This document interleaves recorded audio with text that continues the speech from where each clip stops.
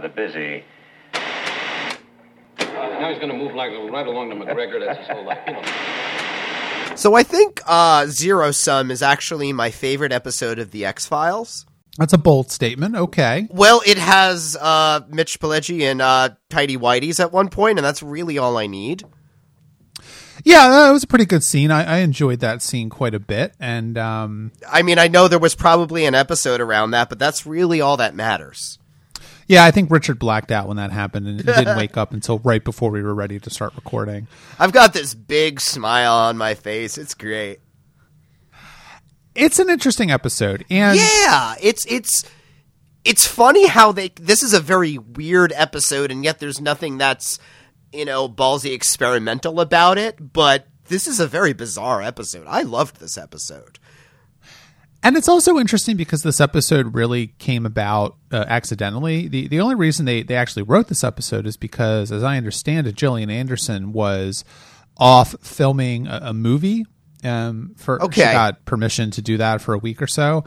And instead of doing another, Duchovny heavy episode without Gillian Anderson, they decided to do another Skinner heavy episode like Avatar from the end of the third season. Yeah, and I was wondering why, because she is only mentioned, a couple times in this episode, but it works too because it does. It's a nice accident. It's a happy coincidence because, of course, it is an opportunity for them to briefly touch on her cancer again, and this is not a heavy Scully's Got Cancer week, but it also is mentioned in both episodes. I actually would say this is kind of as heavy Scully's Got Cancer week because, both of these episodes have the subtext of Scully has cancer, and they kind of drive both episodes. We'll obviously talk about Elegy, more, but this is all.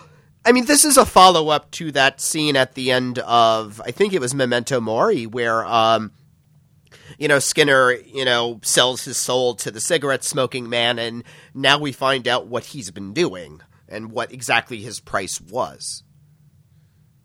Yeah, because in a certain sense, I mean, this is really an episode which is showing us the other side of what Skinner's been doing all this time. It is an episode which is giving us the background information, the context and the insight and the interior peek into, really what Skinner's been up to ever since we met him at the end of the first season. And it seems pretty bad.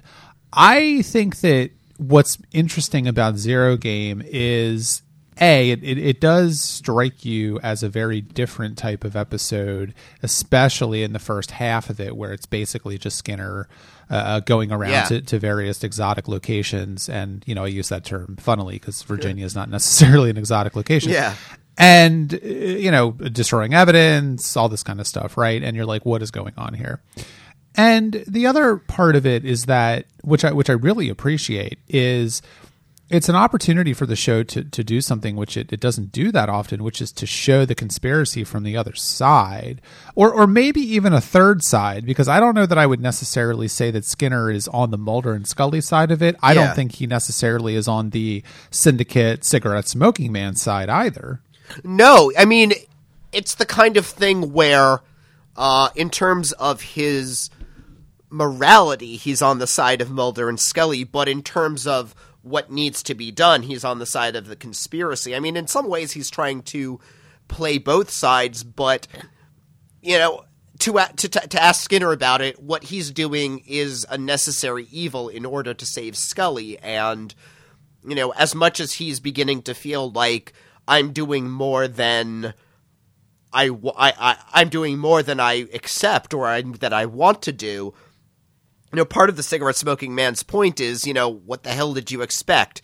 You're asking the devil for help, and then you're, balking at what he's making you do. Like, you knew what you were getting into the second you called me.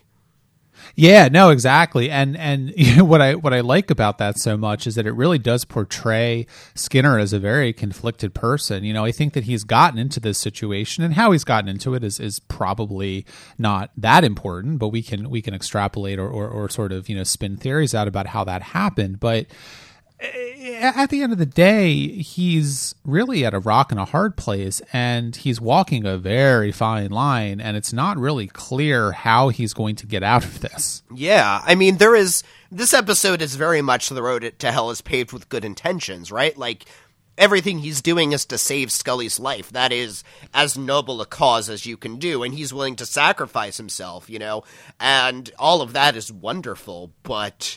when he's saying, like, I'm not going to be party to murder, I mean, he almost comes off as naive a little bit there. I read that a little differently. I mean, it doesn't come across as naive to me. It comes across as a man who's trying to convince himself of something. And, I don't know whether or not that's an accurate statement on Skinner's part, but... It's a very upsetting episode as well because, Skinner was out. I mean, he did tell the cigarette smoking man to get the fuck out. He was definitely not working for them anymore. And, now he gets sucked back in. And what you can really see, I think, and what makes Skinner such an interesting character, especially in the way that the show has developed him ever since he first appeared, is that he is the character that is the most compromised. He is the character that I think is kind of ends justify the means in a certain sense. And that he is the person who is taking the fall for Mulder and Scully and protecting them all the time. He really does view his job as I need to protect my agents. And however I'm going to do that is okay by me. And I mean, we can have a conversation about whether or not you think he's right to do what he does in this episode. But it is coming from a place that I think Skinner can justify in his own mind. But what's more interesting is that Skinner is starting to need or want to justify that to Mulder as well. I mean, I keep coming back to that last scene where, or one of the last scenes between Skinner and Mulder at the end of the episode where, Skinner's essentially saying, what do you think I'm doing all this for? And I don't think he would have said that a year or two ago. No, he would have said that. Yeah.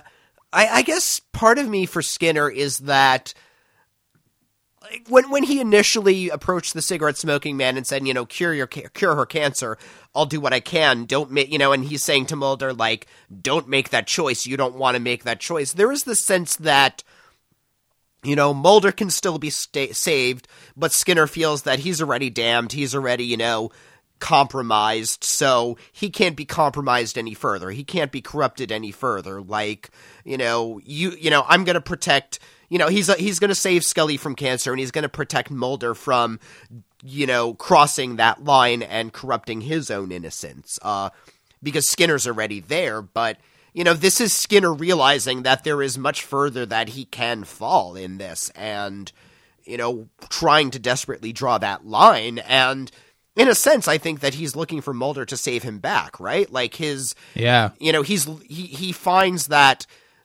Mulder's innocence in a way is where his salvation can come from. Because Mulder is someone who has not yet compromised his principles. Yeah, because I think there's two things there, right? Number one, of course, is that as much as Skinner thinks he knows about the extent of the conspiracy and the cigarette smoking man and who he works for and what they do, he doesn't, right? He only sees a small piece of it as Mulder sees a small piece of it. The cigarette smoking man is letting Skinner see the slice of this that he wants him to see, the way that he's most useful. And so that, I think, is a mistake on Skinner's part. And the other piece of that as well, of course, is that you're right. Like, Skinner is looking to Mulder to get him out of this in a certain sense.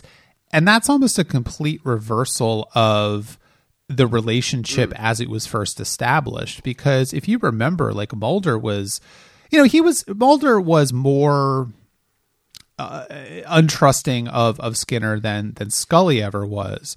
But he also did want to believe in Skinner, and he just felt like Skinner was putting up these roadblocks and was getting more and more frustrated with Skinner, did not trust him. And as, the relationship developed, he started to trust Skinner more and more. And, now it's almost the exact opposite of that, where Skinner really wants Mulder to help him. Yeah. Yeah. He's trying to explain that he has, because Mulder has good reasons for not trusting him. He doesn't know whose side Skinner is on, and I think Skinner is trying to assure him that, like, I'm doing the wrong things for the right reason, in a way.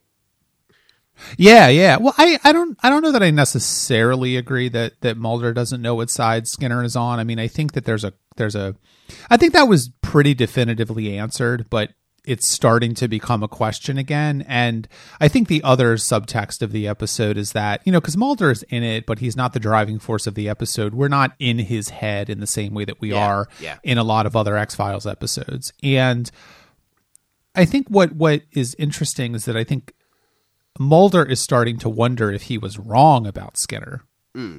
Yeah, because, for all evidence, he has, and even if he knows that Skinner is on his side, I think he's wondering if he's fucking up about it, and to a degree, maybe Skinner has fucked up by doing this. Maybe there is, the price of Scully's health is too great to do this. I mean, maybe that is part of the, what's unspoken between them. That certainly could be the case as well, because of course, like a lot of the best X-Files episodes, we don't know exactly why any of this is being done. I mean, Skinner's being sent to this bathroom to clean up this crime scene. Yeah. Then he's going to collect the evidence.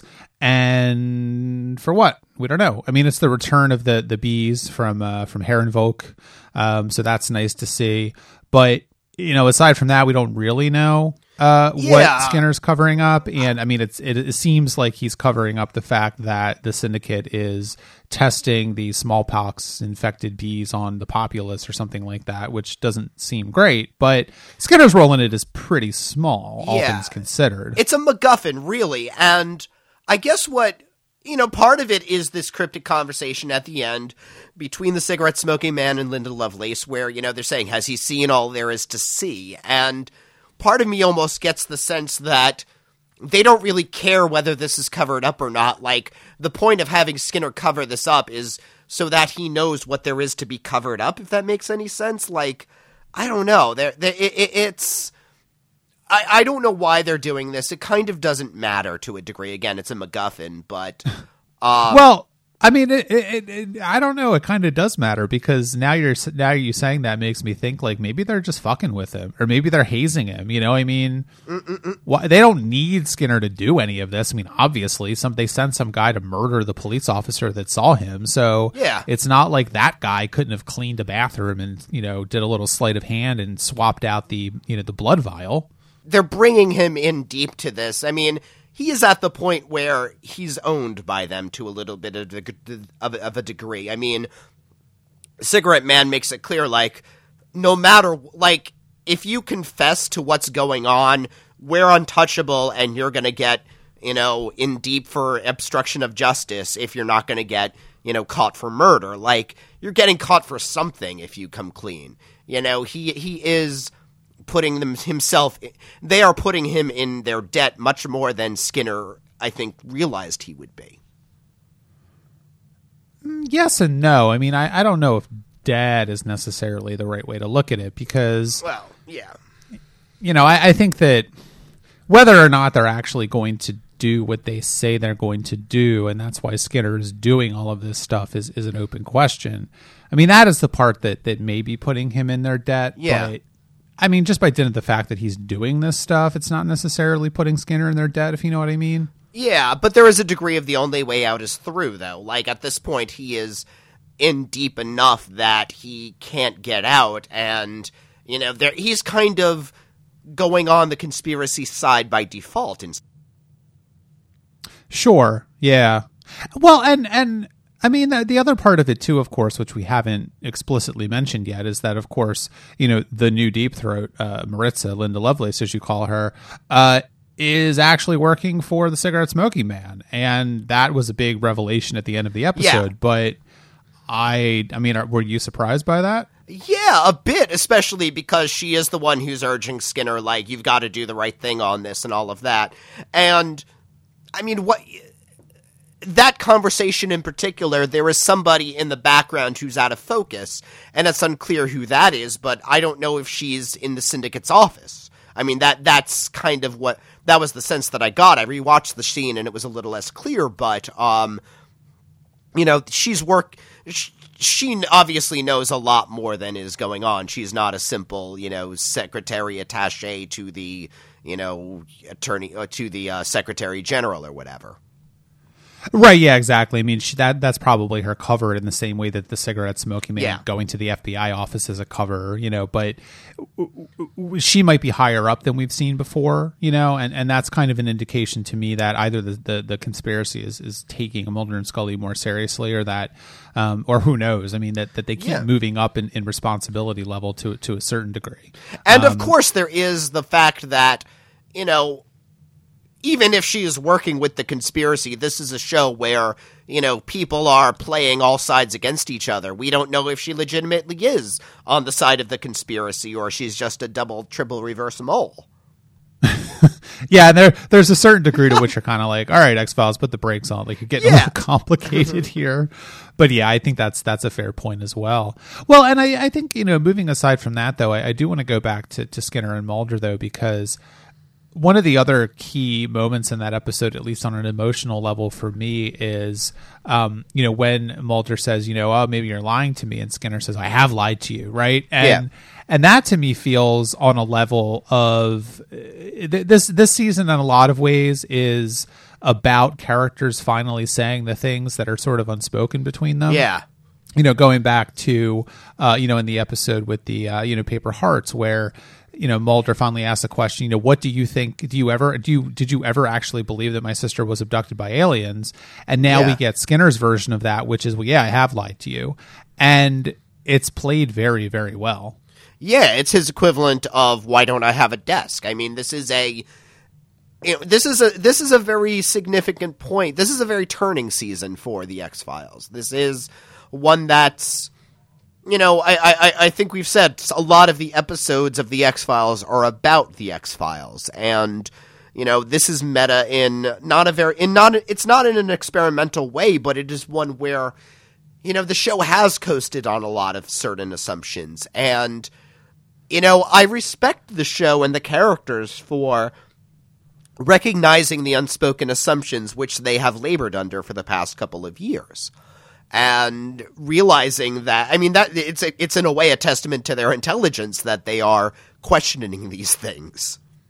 Yeah, I think that's a really good point, because I think that's one of the things that I always appreciate so much about the X-Files is that these are people that don't really swallow bullshit very easily, and these are people that don't really stick to the party line very easily.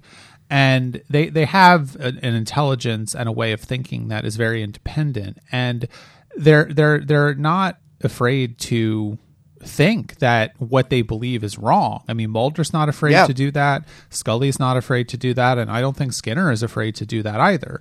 Now, where all this will lead is an open question, of course, because we still don't have a cure for Scully's cancer. And it seems ambivalent at the end of this episode whether or not the cigarette smoking man has one either. I mean, I get the sense that he does.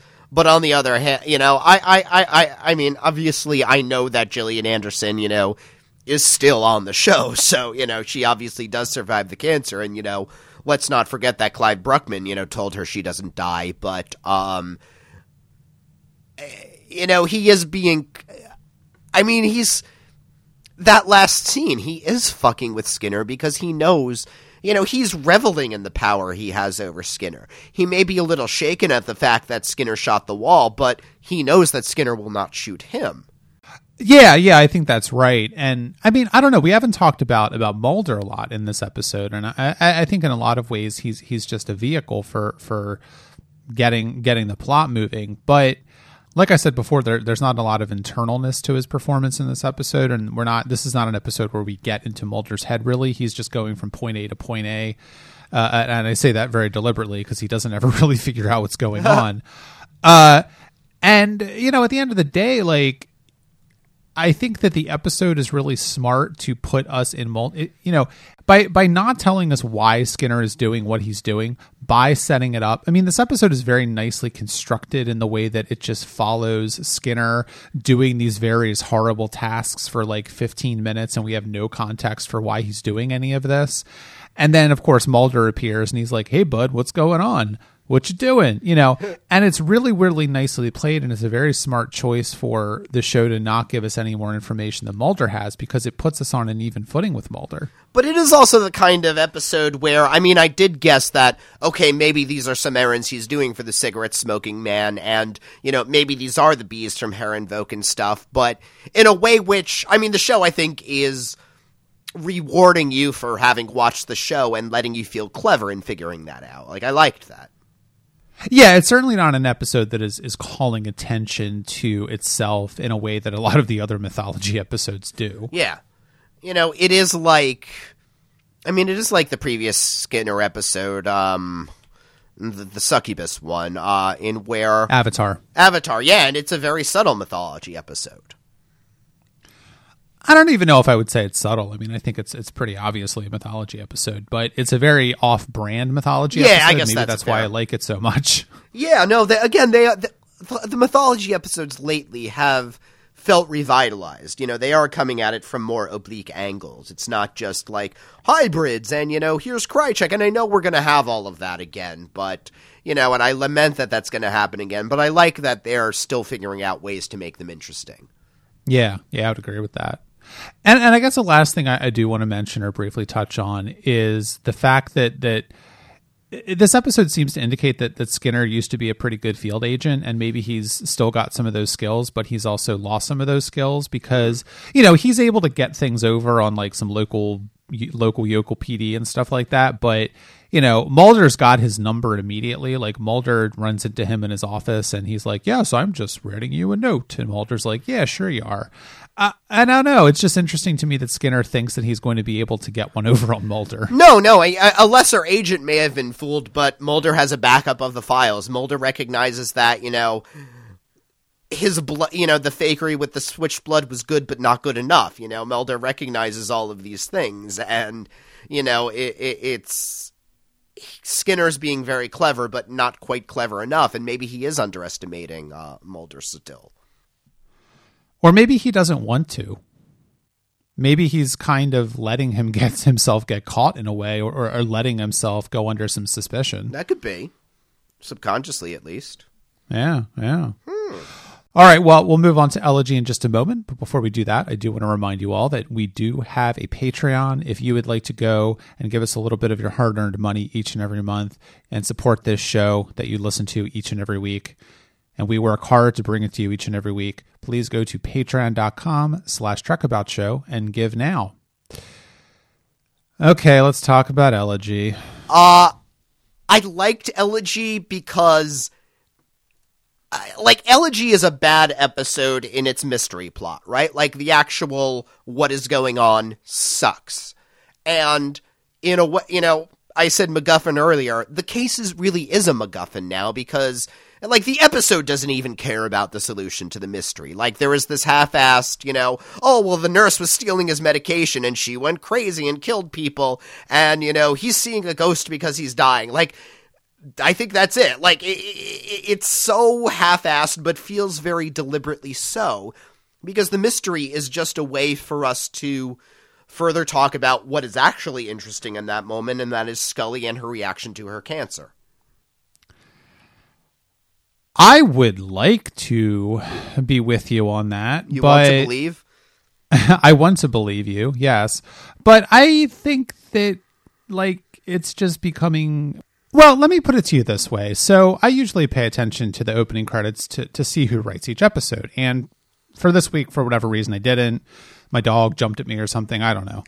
And I looked up after the fact who wrote it, and it all clicked into place for me. Because you know who wrote this episode? John Shiban.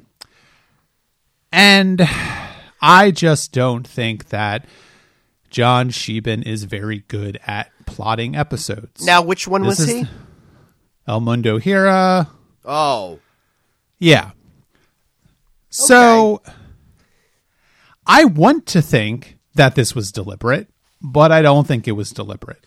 No, and it is clear that I mean, there is, in a way, too much focus on the mystery for the mystery to be just kind of the gateway, right? Like, if my interpretation were right, there would be less mystery. It would be a little more glossed over. No, absolutely. And I think that I think that if you have a mystery episode where the mystery is just the MacGuffin to get into an actual episode where they want to talk about, the emotional, upheaval that Scully is going through, having cancer, great, fine. Like, that's a great episode and I'll watch that episode.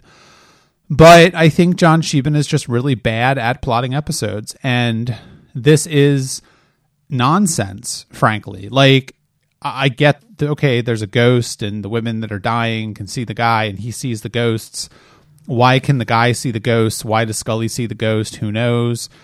Is there a proximity thing involved? Like, why is the guy mentally handicapped? There's just a lot of things about this that are at turns just badly plotted and objectionable or offensive. And then the end of it is so half-assed, it almost has to be a joke. Well, he is particularly bad at endings. I mean, I'll agree with that, knowing that, because that was the problem with El Mundahiro, right? Like, I thought that was a fine episode until, like, the last 10 minutes in which it just totally kind of fell apart.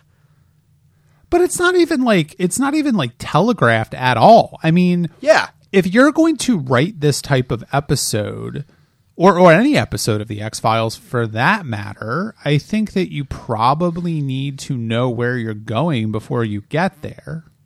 Yeah, no, it seems, this is almost one of those somebody else writes 3/4 of the episode and then he just kind of, passes it to somebody else who finishes it. Like, that's how his episodes feel.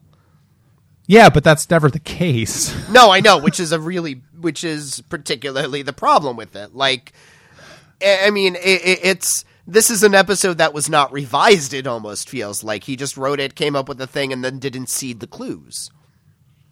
Like, I want to be very clear about how much I dislike the end of this episode. Like, I think it is horrible. Oh, like, it makes absolutely no sense. It comes out of nowhere.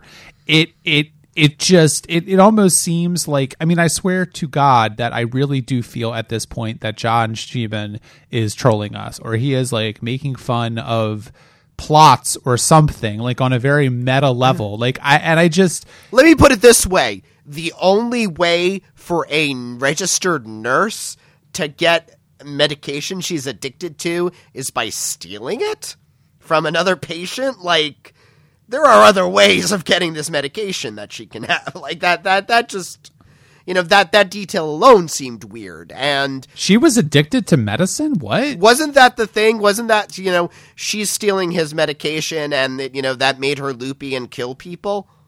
That was what I got from it. No, I thought that she was killing the people and she was stealing his medication to make him have violent outbursts so as to frame him. No, they mentioned it at some point. They mentioned at some point that she was taking the medication. Like, don't they say, like, well, she was, druggy and loopy? I mean, Scully says that at one point. It's making even less sense, isn't it? No, I don't think they said that about her at all. I could be wrong, but I definitely got that. As I understand it, she was murdering these women because she hated women or something, and she was using Harold as a scapegoat and was stealing his medicine so as to exacerbate his violent tendencies to frame him for the murders. I don't think she was taking the medication, no. I'm fairly sure she was. Now, and also, why would she? Because she It's not the kind of medication that's going to get you high. No, they mentioned Klonopin or something like that. Right, so why would she take it? People get addicted to Klonopin. I don't know. I don't think that's right. I don't think that's right at all. Well, but regardless of why it happened, I mean, the fact that we have two wildly different interpretations of the end of the episode is a clear example of the fact that this episode is fucking bullshit. Oh yeah, I mean, neither explanation feels satisfying. I think that's an understatement.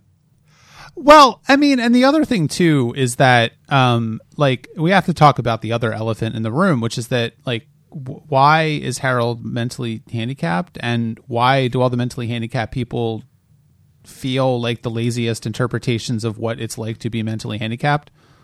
I mean, I think they wanted to, that this is an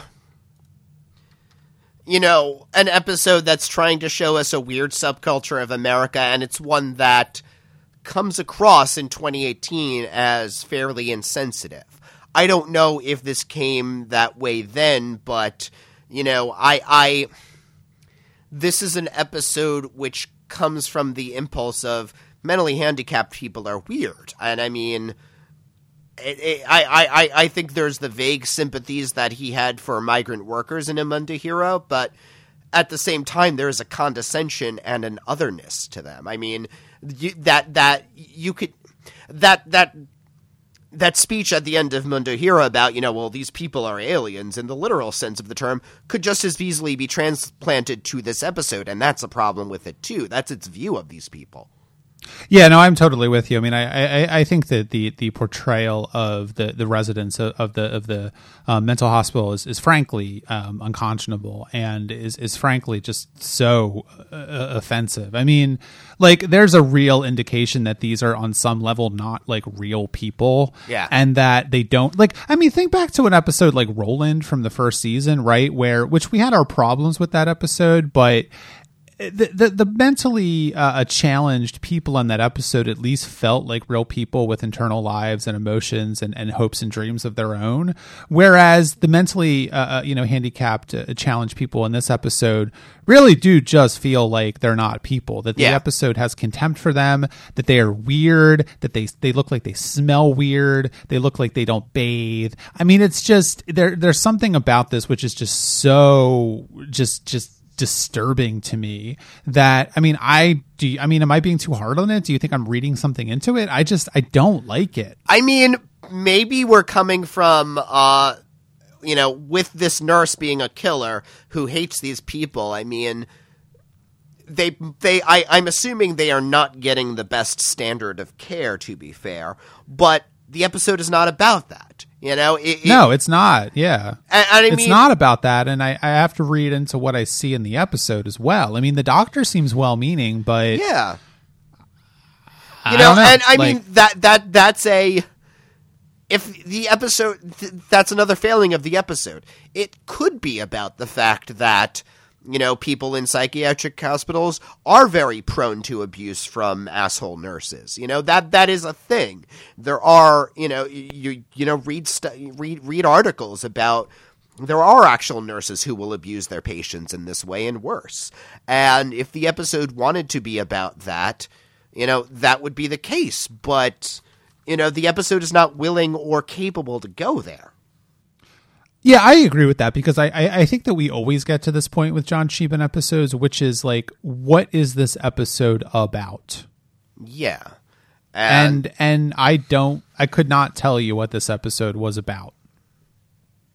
It was about 45 minutes. And again, maybe that's why I said, this episode is about Scully's cancer, because, the insights into Scully's cancer, I mean, let's face it, the insights we have into Scully's cancer are not the deepest insights this show has given into them, but it's still nice to have her wrestling with them, I guess. Yeah, we'll talk about that a little more, because I do think that there's a little bit more meat to that than the rest of this episode, for sure. It is a kind of a nice counterpart to Never Again, though, where her ambivalence, this is another chapter in her ambivalence towards Mulder, right? Like, she, at some points, finds herself to be limited by him, right? He is a very strong presence in her life, a very singular character, a very, and she does resent sometimes being subsumed to him, but at other times, his strength and his passion are things which do keep her going. I mean, she is, at this point, at this point, she needs a reason to fight in order to beat this cancer, right? Like, she does need, something to keep her going, and, Mulder's quest is that thing sometimes. Yeah, I agree with that. I mean, I think that I really like the scene with the psychiatrist that comes back again from, I think, the second season. Dolores Herbig. The one that she talked to, I believe, right after her father died, right? And That is really, really nice. I like that little detail a lot in this episode. And the fact that it indicates that, if Scully has not been seeing this woman on an ongoing basis, at least she's able to see her on an as needed basis. Yeah. And that's, I think, probably the finest scene in the episode, and it almost feels like someone else wrote that scene, frankly. I don't know if someone else did. I would be surprised, but who knows? A lot of writers get, uncredited rewrites. But it is the case that, she does say in that scene with the psychiatrist that it was important for her that she kept working, which we already knew.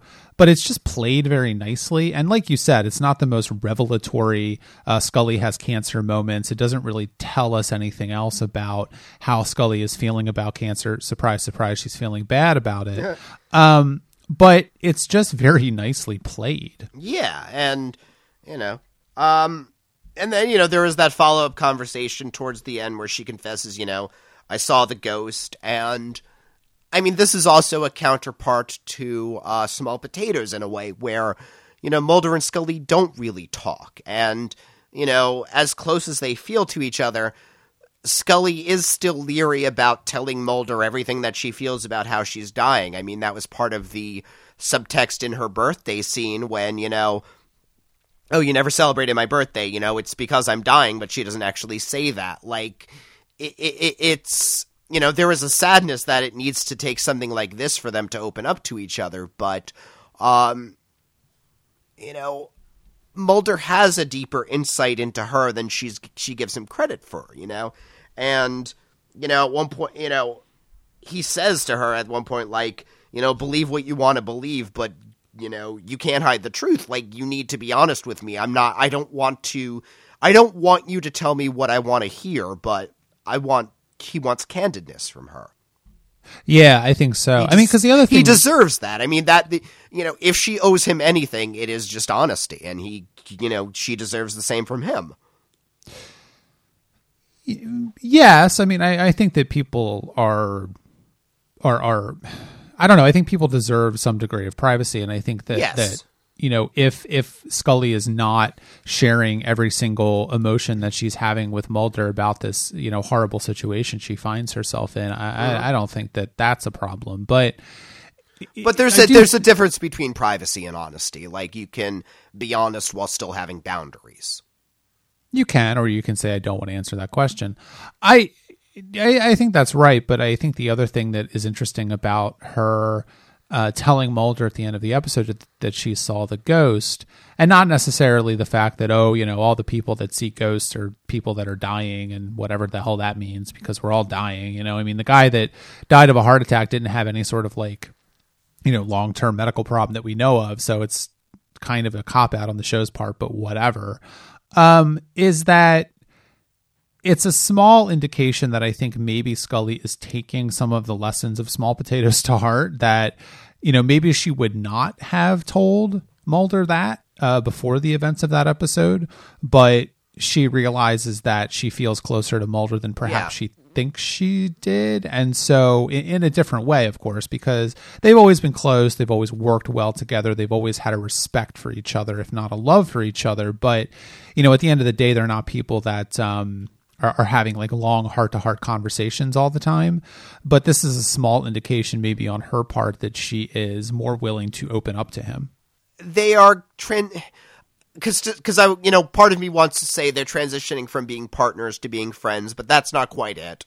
Part of me, I think they're beyond friends at this point. Yeah, honestly. And all I'm remembering is all I'm thinking of is that ending of Beyond the Sea. Where she does say well, I didn't need to know what my father's last words. I knew how he felt about me. He was my father. I mean, I think she is beginning to have that beyond words relationship with Mulder. Yeah, I think that's actually a good way to put it, because I do think that there is an understanding on both of their parts that maybe, I don't know. On the one hand, you could say they don't need to talk to each other, but that's kind of a cop-out. No. I don't know. I don't know how I feel about that, because I think that... And maybe a better writer could have made that a better, and better moral in the way. Moral isn't quite the right term, but you know what I mean. Yeah, but I think too that I don't know that I agree that Mulder and Scully don't need to talk. I mean, I don't think they talk enough, frankly. There is a difference between saying they're beyond words and saying they don't need to talk, in a way. Like, I don't know. I think at the end of the day, they are still a little afraid of each other or still a little reticent. Scully certainly is, unsure if Mulder wants her honesty or wants what he wants to hear. And again, this is coming from, Never Again, where she does feel limited by him. But, I think part of her resents that she wants to be acceptable to him without recognizing that he is going to accept her as long as she's just not bullshitting him. Does that make sense? No, it makes sense. It's just, I don't know that we have enough information or context. I mean, it feels like a conversation that we're not quite ready to have because, and maybe that's another reason why the episode doesn't work. I don't know.